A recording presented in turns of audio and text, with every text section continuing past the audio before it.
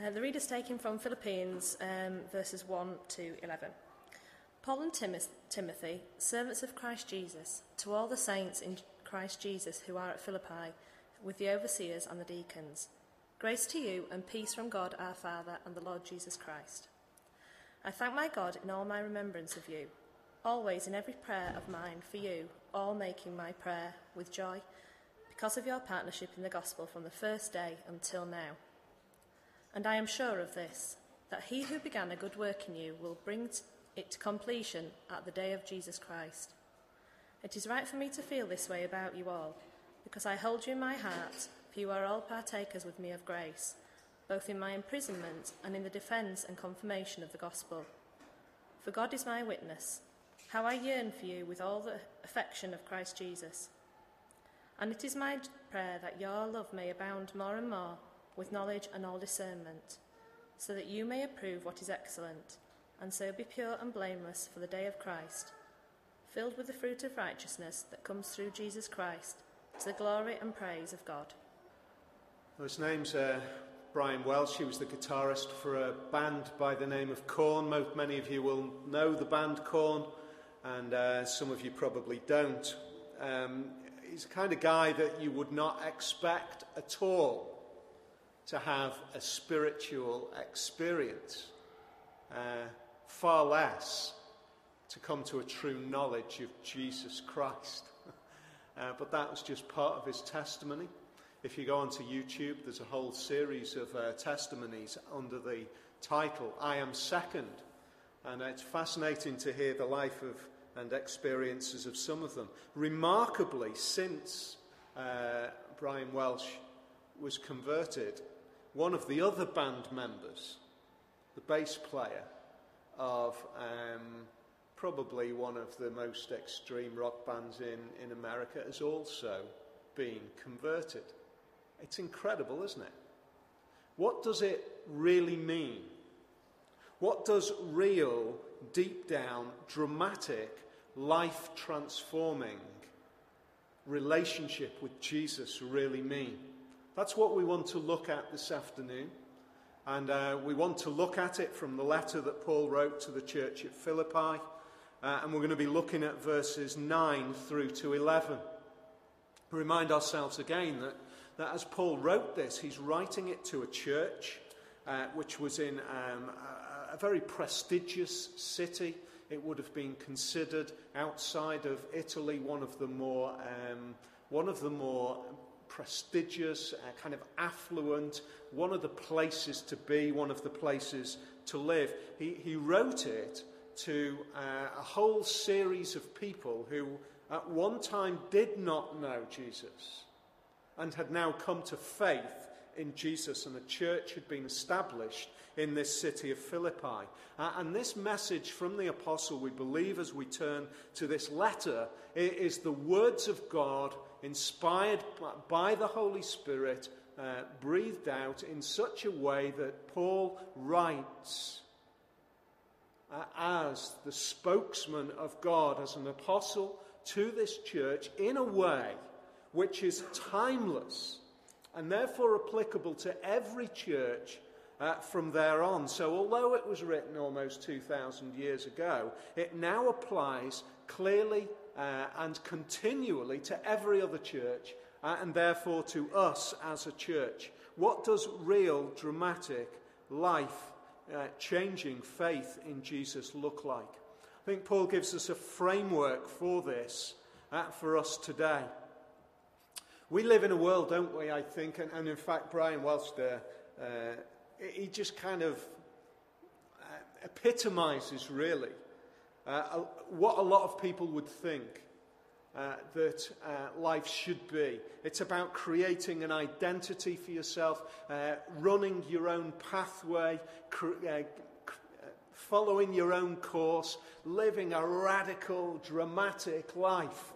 I think it's really amazing to see so many people who are living a really radical, dramatic life following people like this guy, as he was.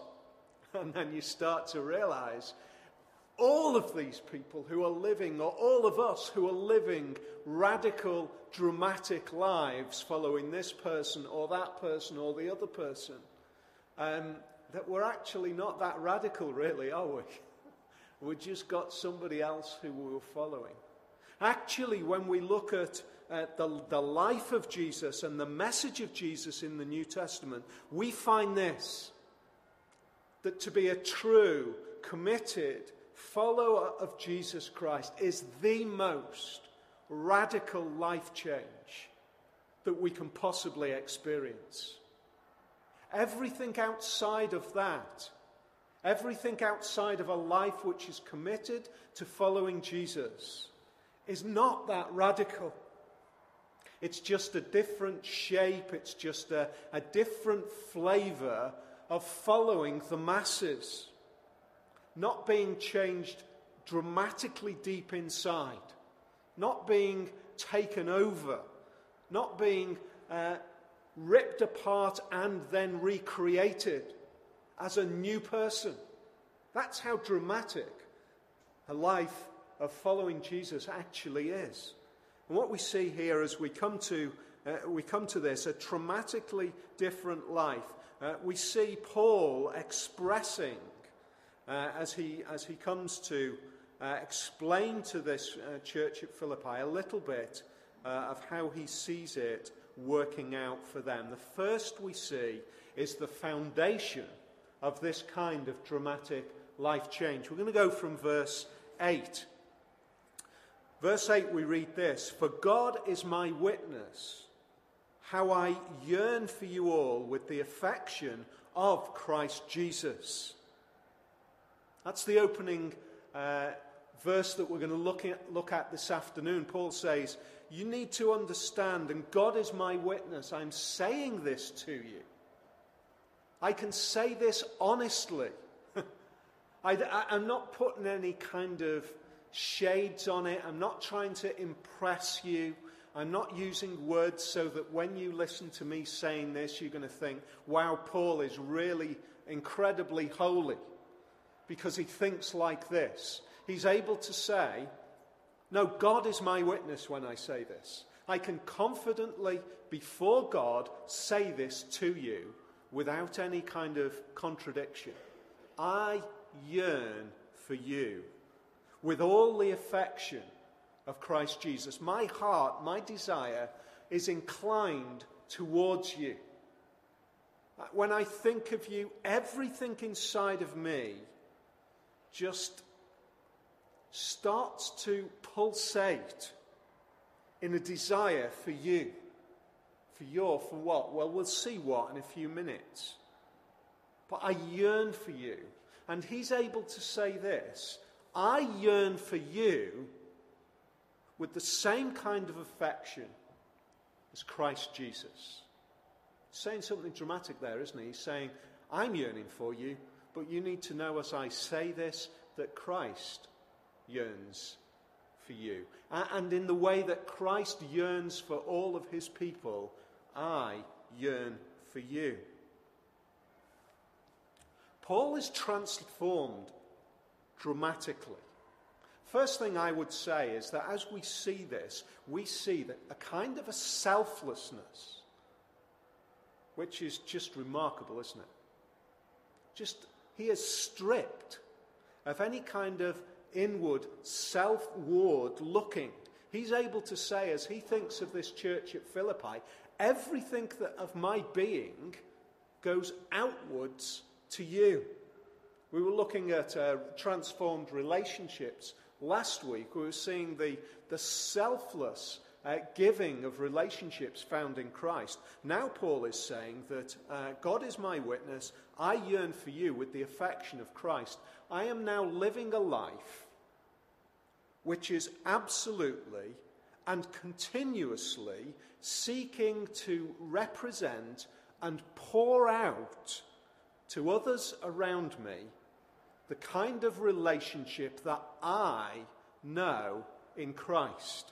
One of the things that Brian Welsh said in that video was that one of the transforming moments for him was when he realized the love of God for him. He said, it just poured over me, it poured over me, it poured over me. But it didn't just pour over me for me to suck it in selfishness. It poured over me so that it then channeled outwards. That's what Paul is saying here.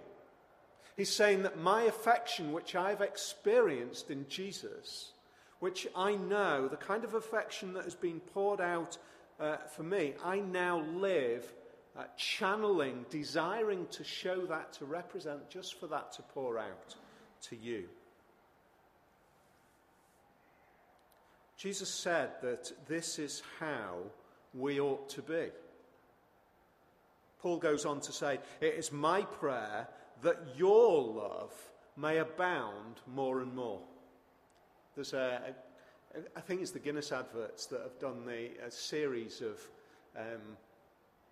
domino toppling adverts, haven't they, where pints of Guinness appear during the advert. That's the final crescendo. They've done a brilliant one through an Italian village where a whole series of not just dominoes but bookcases and tyres and all sorts give this domino kind of effect. Paul's saying it's a bit like that.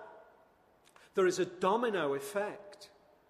There should be a domino effect in our relationships. Our love that we have received in Christ should have a domino effect to those around us. He's saying, I love, because I have been loved by Christ, my love is pouring out to you, and now your love is to abound more and more. Let it just escalate. Let it have this domino effect of bouncing from one to the other. Jesus said exactly that, with probably one of the most, for 21st century minds, one of the most challenging of verses. He said, a new commandment I give to you, that you love one another. Just as I have loved you, you also are to love one another.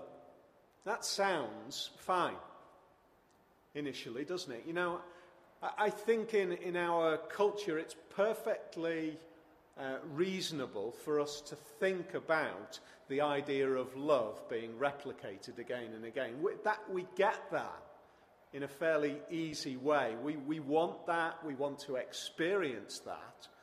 What I find remarkable about this is the opening line that Jesus says. John chapter 13 and verse 34, a new commandment I give you, that you love one another. When was the last time we thought about love in the context of a commandment? We tend to think about love as a kind of a spontaneous response or a feeling or the way we are. What does that do? It tends to accept love on the basis of people who we like, people who we get on with, people who fit into our framework.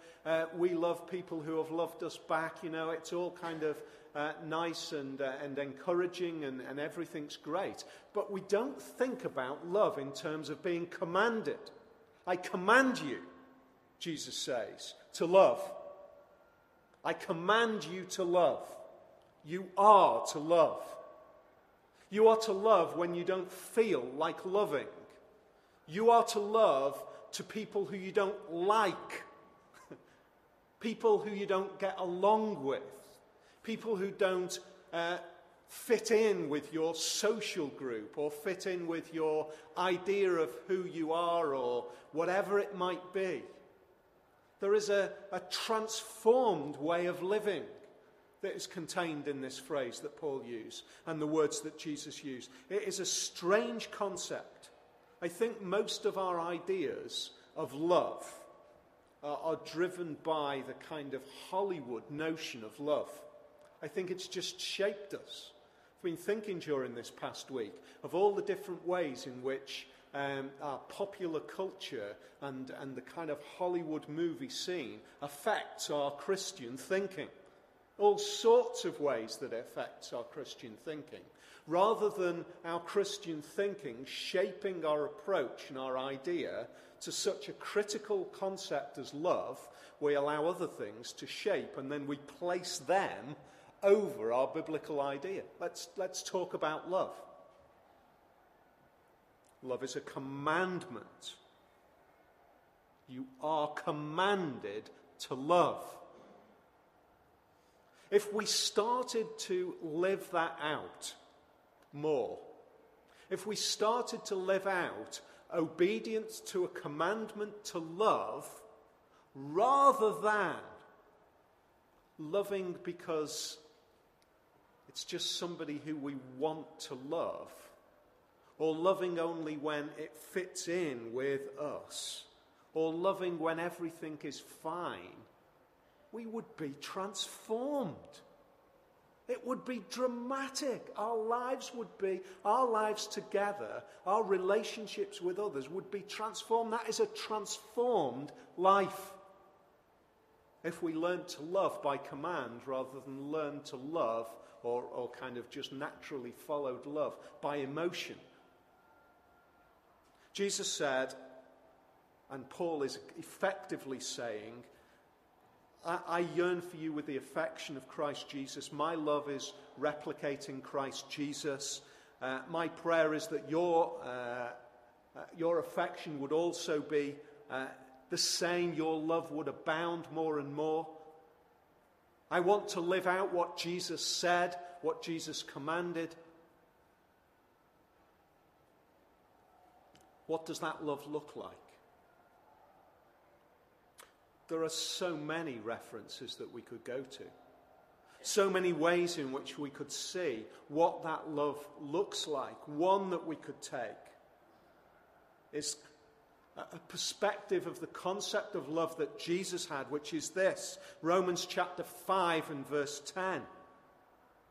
For if, while we were enemies,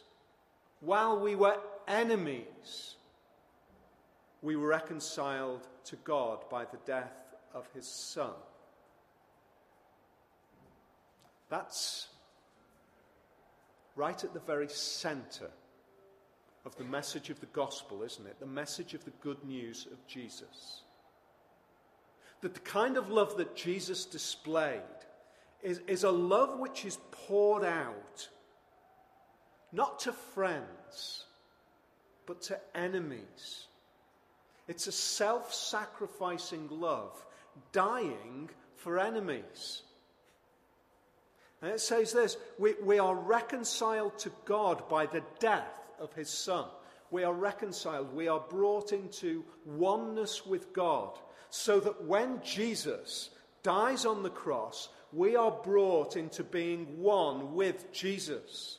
We are reconciled, we are in one relationship, in oneness with God.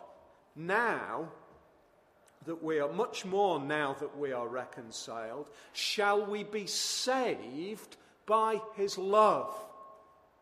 That's saved by his life through his love. See how that's working? What does Jesus' love look like? And therefore, how does that affect how we are transformed in our attitudes and approach? It's like this. Jesus comes into the world. He lives a perfect life. But as he dies, everyone who trusts and believes in him is brought into oneness with him. As Jesus dies, we are one with him. As he is nailed to the cross, we die. That's why we can say he was sacrificed so that we are not sacrificed. He dies, but we are reconciled. We are brought into oneness with Jesus as he dies.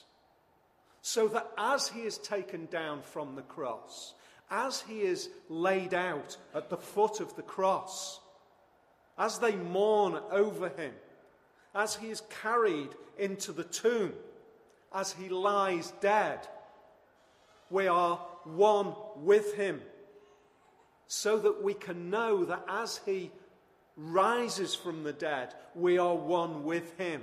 We are reconciled with him. Much more, now that we are reconciled, now that we are brought into that oneness, we can know that we live. We can know that we can know life. That's how it works. That's how this wonderful message of Jesus works. We are one with Christ. We are brought into that. So Paul says the foundation of my desire for your transformed life is in relationship with Jesus, is in replicating that kind of self-sacrificing love. Now we go on and we say, and this is, well, okay, but how do I work that out? That's fine, but here I am, I'm just living day by day. I'm a believer in Jesus, but how do I work that kind of love out? How does it change my life day by day? When I get up tomorrow, I'm going to go into college, I'm going to go into work, or I'm going to, whatever it is that you do tomorrow during these next days. How do I actually live that kind of life, a transformed life, which is shaped by oneness with Jesus? And by replicating that kind of love. Let's see what Paul says. He says that my prayer is that your love may abound more and more with knowledge and discernment. With knowledge and discernment. So that you may approve what is excellent and so be pure and blameless for the day of Christ. That's what we read. Paul says, yes, transformed, relational, come into that relationship with Jesus. Now, what does it mean? It means that you come into a knowledge. What kind of a knowledge? What does knowledge mean? Knowledge is an idea, a concept which has just been there right the way through the Bible. Paul's idea of knowledge is a deeper, life-changing knowledge of God. A deep knowledge of God. Let me put it this way. You and I, we will not progress. We will not develop. We will not continue to progress and to change and to move forward if we stay like little children, not immersing ourselves, not delving deeper and deeper in a knowledge of God.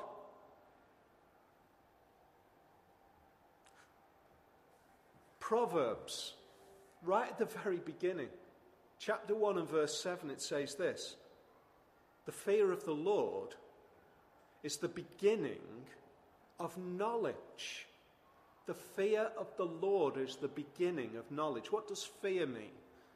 It's not that kind of terror run away. It's that awe. It's that wow. It's that so big, I am just blown away. It's that sense of the greatness of God. That amazing, incredible. Now, do you see the connection that Paul is making? When we get into that, when we see how great and incredible and beyond and above and awesome God is, we begin to understand, well, he must be, surely, therefore, the source of knowledge, of coming to terms with life. I don't know about you, but life is, it's complicated sometimes, isn't it? You're faced with complex decisions. You're faced with dilemmas. You're faced with moral conundrums. What should I do? How should I work this out? How do I make these kind of decisions? How do I decide how to live day by day? That's what it's about, isn't it? How do I decide to live day by day? Who's going to help me? Where can I find help and strength? And Paul says, look, you need to understand that if you immerse yourself in a deeper knowledge of God, you will come to terms with, bit by bit, discerning, becoming wise, becoming just, that kind of, I'm going to put my brain in gear before I do something. I'm going to put my brain in gear before I say something. Now, the problem with that is, quite honestly, unless our brains, unless our thinking, unless our hearts have been changed, if we put our brain and our thinking in gear, and there's no change gone in there, we'll put our brain in gear and we'll still do something which is wacky and crazy and stupid and wrong at best, or downright sinful and repulsive. That's what we'll do, unless we're changed. And so he says this, look, if you immerse yourself in a deeper knowledge of God, your life will be changed. You will be able to start to think differently. Don't you want to think differently? Don't you want to be able to approach life in a way which is changed? Because quite frankly, approaching life without change results in messed up lives.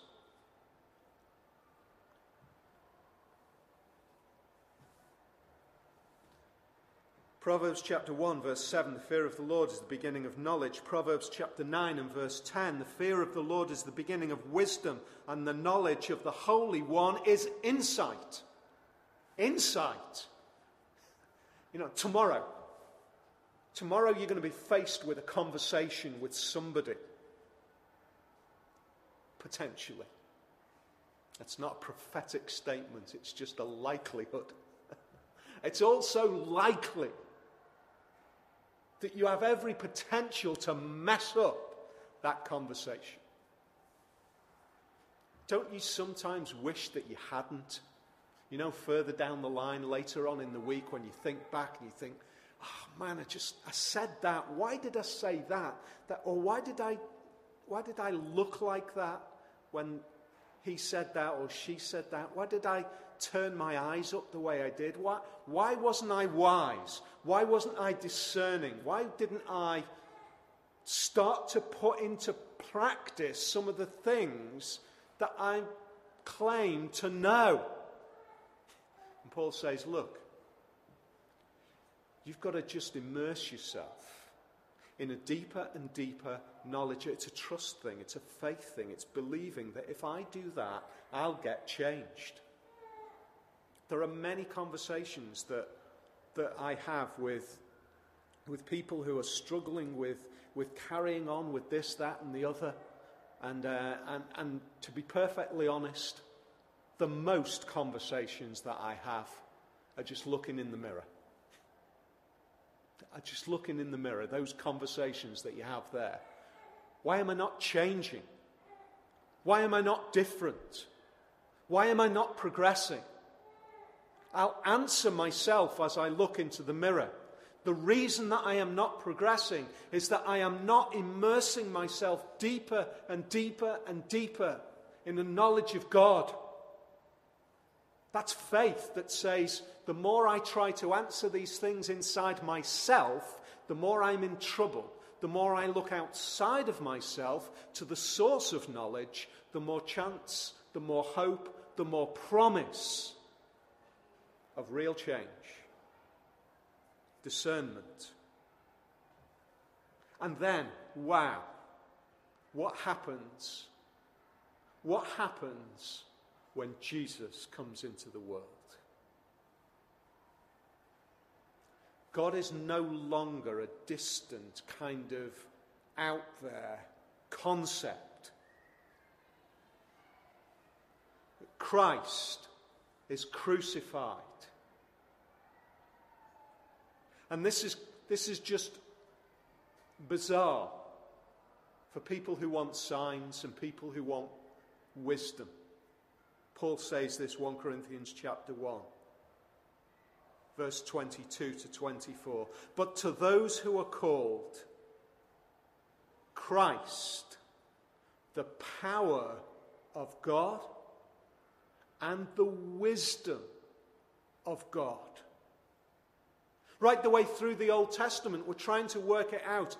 God out there, God communicating by prophets, God communicating by words sent to men, and then all of a sudden, whoa, Jesus, the wisdom of God, incarnate, living with us, dwelling with us. He comes into this world, and he lives a life which now I'm able to say, don't just think about growing in the knowledge of God. I'm able to say, grow in the knowledge of Jesus. Jesus is the focus, is the center, is the point at which we can now gain knowledge and therefore become discerning people, changed people. What results in that? How does that work out? Why do we want discernment? So that you may approve what is excellent. In other words, so that you will be able to look on what is really good. Not good in terms of best outcome. Good in terms of what is right, what is holy, what is good before God.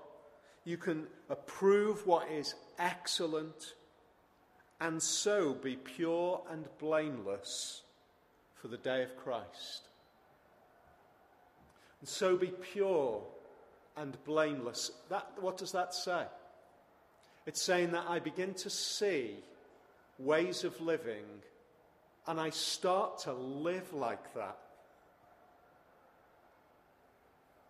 I start to live a life which is pure and blameless. I live out what I am. I start to be who Christ has called me to be and modelled for me to be. The outcome of this kind of love, this kind of life-transforming love pouring out on me, changing me.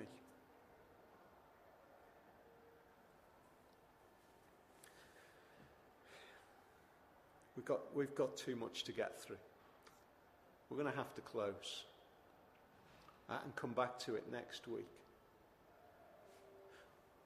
Can I just leave it with this thought?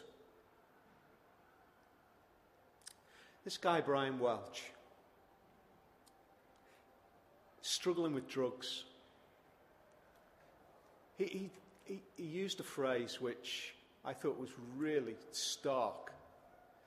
He was thinking about his daughter there in front of him. He was wanting to be a good parent towards his daughter. His outpouring of love was focused towards her. And he used words about his daughter's mother. He described her, a woman who was taken over with addiction. He described her as scum of the earth. And then he found himself in exactly the same position. You know, changed lives, becoming closer and closer to Jesus. They don't result in a kind of an arrogance, in a changed life of which I am proud of. In fact, I would say the closer and closer we get to the Lord Jesus, the more we dig into that knowledge, the more we realize how unworthy we are. How unworthy compared to this perfect man who lived a life of perfection before his Father. I realize that the life that I'm living is just not even on the same field. I am unworthy. But you know what? I'm loved. I might be unworthy, but I am loved. I might be falling apart in every area, but I am loved. Until we grasp that, until we see that that kind of transformed way of thinking, that kind of transformed life is the life that we're to be living, we will always be in danger of becoming arrogant people who live good lives. Having that kind of, she's the scum of the earth, he's the scum of the earth attitude. When we realize the closer we get, the lower we feel, the deeper we fall into an awareness of ourselves, we realize, I am not accepted by any of this good work. I am already accepted by Jesus because he loves me. He's poured out that kind of love on me. That is transforming. It's liberating. It brings freedom. It means that we can just hold our heads high before him, because it's not down to the last failure as to how his attitude is going to be shaped towards me. He loves me because he loves me. I'm accepted because I'm accepted. I'm freed. I'm liberated. And therefore I can treat everybody else in exactly the same way. I don't look down. I do not look down. I wish I could say that. But our pride wells up, doesn't it? We need to keep coming back and saying, Jesus loved me when I'm a failure, because I'm a failure. It was nothing to do with whether I'm living a life that's acceptable to him. He just loves me. It's poured out. Therefore, I'm going to pour it out as well. Transformed lives. Pouring out because of what Jesus has first done.